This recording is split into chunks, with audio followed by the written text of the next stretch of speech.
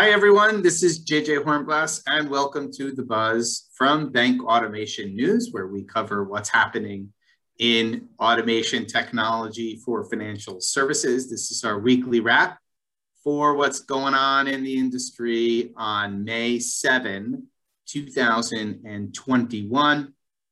Before we get into our discussion, I want to thank Bank Automation News advertisers Normie and MX for their support, so thank you to them.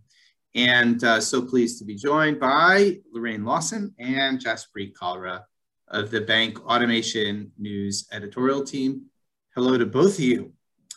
In general technology news, the New York State Attorney General's office said that fake comments, including 8.5 million of them funded by large US ISPs, accounted for approximately 18 million of the 22 million net neutral comments received by the FCC in 2017. That's more than 80% came from this,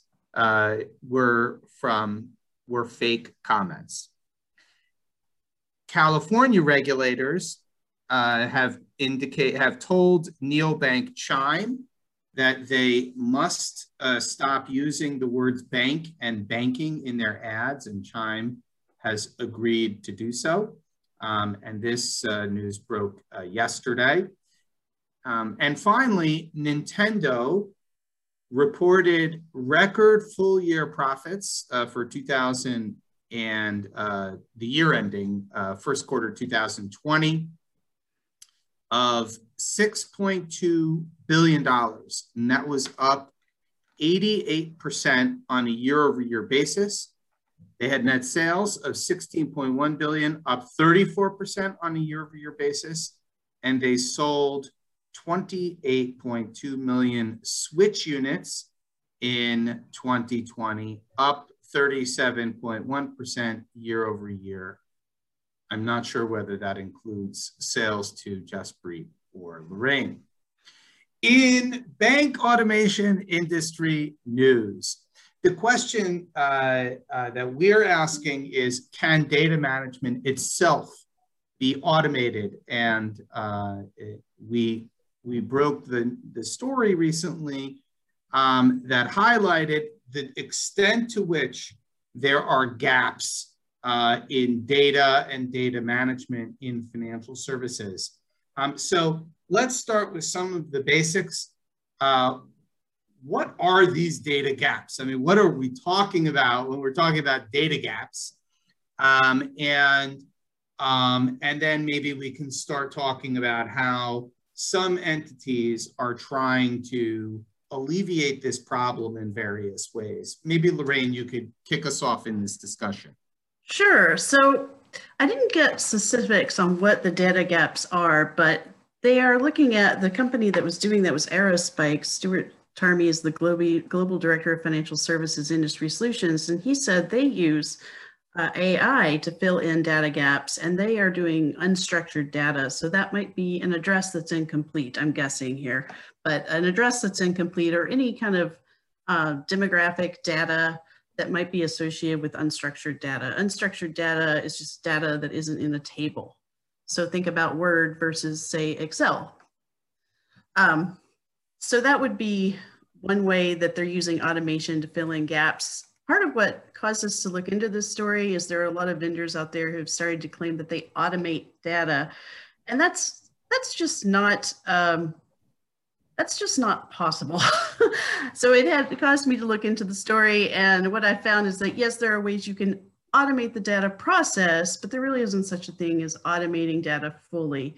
You do need data scientists, or at least solutions that are designed by data scientists to manage your data.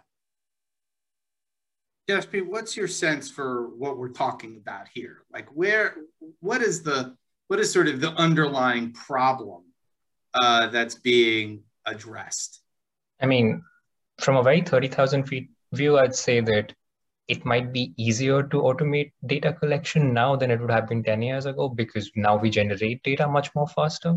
Like say something as simple as tapping your credit card on a Starbucks counter is a data point. And if your financial provider is so smoothly linked with APIs that they can immediately transmit it to someone, yeah, technically you don't need a human to extract that data, but to fully automate it or just to gather it without any human role at all, I think we're still far off from it, if not like making it completely impossible. But one question I would certainly have there is that what sort of AI do they use to fill in these gaps? Is this like a guessing AI? Is this like a probabilistic AI? Or how have they built that system? Well, there are NoSQL solutions, so I don't know. That's a good question, Jaspreet. I would guess that they're using some natural language and machine learning aspects there. But that's a good question. And I mean, I think the other question is like the extent to which this is, I guess, an issue, or that maybe even Aerospike is trying to address it. I mean, do you have a sense for, do either of you have a sense for scope or, you know, like the degree to which you have insufficient or unclean data through, you know, within financial services broadly? If I may, so unstructured data is a big issue because, say, unstructured data also comes in through something as simple as a chatbot. A person had an interaction with this chatbot. It's a text log. It's not about what they talked about, how long that took. So I read recently that Deutsche Bank has been using Blue Prism's RPA systems to just take that unstructured data, mine it, and put it into tables that can be processed by by humans or by a artificial intelligence system that can draw insights from it. But unstructured data by itself sort of is separated from incomplete data. And I think that's what's the interesting thing might be to look in here. Is it just unstructured or is it incomplete? And is the AI helping you complete those gaps or fill in those gaps? Well, if you look at it, banks also have a great deal of unstructured data just in their transactional systems. That is also unstructured data. So for instance, filling in gaps like where did they shop? You can pinpoint from transactional data where someone bought something, but maybe you don't have the complete address. I come back to that example. Or you don't have full demographic information on that customer that you might want to fill in. Those would be the sort of things that they specifically mentioned. Wayfair, which they called a data science company that also happens to sell home furniture. They use a lot of transactional data with anonymized demographic data to fill in to make recommendations to customers, for instance. I also wonder whether you're talking about circumstances where the usage of the data might change. So in other words, if you're saying, Jaspreet, for example, you mentioned the kind of POS data on what, if you want to manipulate, if you want to utilize that data, let's say for underwriting, you're talking about a different, it's different segmentation, different, it has different implications as compared to kind of at the POS level. Is that also where you've got the need for significant either refinement, cleansing? Lorraine, to use the word that you used in your piece. I mean, yeah, so one thing that even I have noticed across conversations with AI developers is that a lot of the work that data scientists or the people who are building the system do is just cleaning the data, making sure it is in the format that can be used by the algorithm, and also making sure that it doesn't get wrongly influenced by extreme values that could give you skewed results. So it's a lot of constant checking while at the same time making sure that what's being fed in goes in a way that produces the result you want the machine to produce, or at least moves in the direction of producing the result you want to produce. So processing for sure is going to be a big chunk of the pie when it comes to automating these processes, and especially data processing, and how much automated that can be also comes with a risk extension of whether you can't be completely hands-free, because if you're completely hands-free, the machine is making those decisions on its own. And there is a need for checks and balances in there. Lorraine, did you get a sense for like what's driving? I mean, I guess Jaspreet is kind of explaining or indicating why there might be a need for this automation of data, but were there any other factors that came into that seem to be at play that is kind of leading to these initiatives? Well, I think you have to look at what the data is being used for, and we are trying to use more data for AI. So we're kind of talking about that kind of use case more than say just, oh, I want to know how much my customers spend, that maybe you could find out in a traditional system.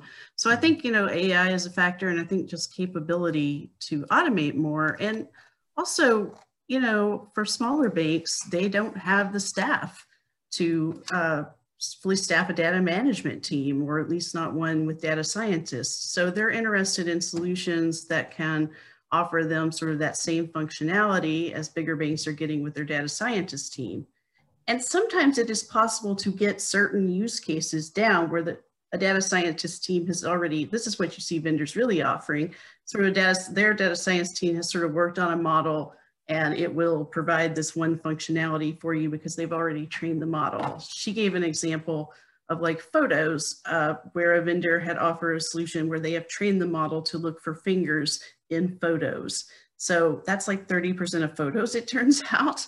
So you can use that. You don't have to dump in the data, you dump in your photos, and it will sort those out for you. You don't have to train that model. So that's the kind of thing we'll see vendors offering is very specific use cases where they've already trained the model and applied AI to it, rather than sort of a situation where you could automate it and tell it to do what you want it to do, and it would automatically do it. I would expect that with time, the degree that models are trained will have a correlation to their price from vendors in the market. That's, I think maybe, and I'm not quite sure. I'm not quite sure how you measure that in order to price it, but it would, what you're saying, Lorraine, would imply that the more trained is the model, most likely the higher the price should be. And I don't know that we've seen that where you've got, sort of different varying price points based on degree of training, or have we? I don't know. That's a good question. I don't know the answer to that. Something we could look into next week, I'm sure. What else are we looking into next week? So for next week, or like this week plus next week, we have something on what sort of AI hiring trends the big banks have been following with respect to how many positions they have open, what sort of verticals they want to use things in. And also, it's not just the big banks, it's also retailers like the Home Depot. Even agriculture manufacturing company John Deere is now looking to expand its AI operations in sales, marketing, and business insights. So the field is growing competitive while the use cases are growing. So that's a trend that we're going to be monitoring. And the other story that I'm looking into is that there's been a recent rise in ransomware attacks across organizations, and we're looking to see if banks and credit unions have been at the receiving end of that as well. Great. Thank you to both of you for your time and insights, and thank you to all of you for joining us for this episode of The Buzz. We look forward to seeing you next time. Please follow us on Twitter and LinkedIn, and visit us at bankautomationnews.com. We'll see you next time. Thanks.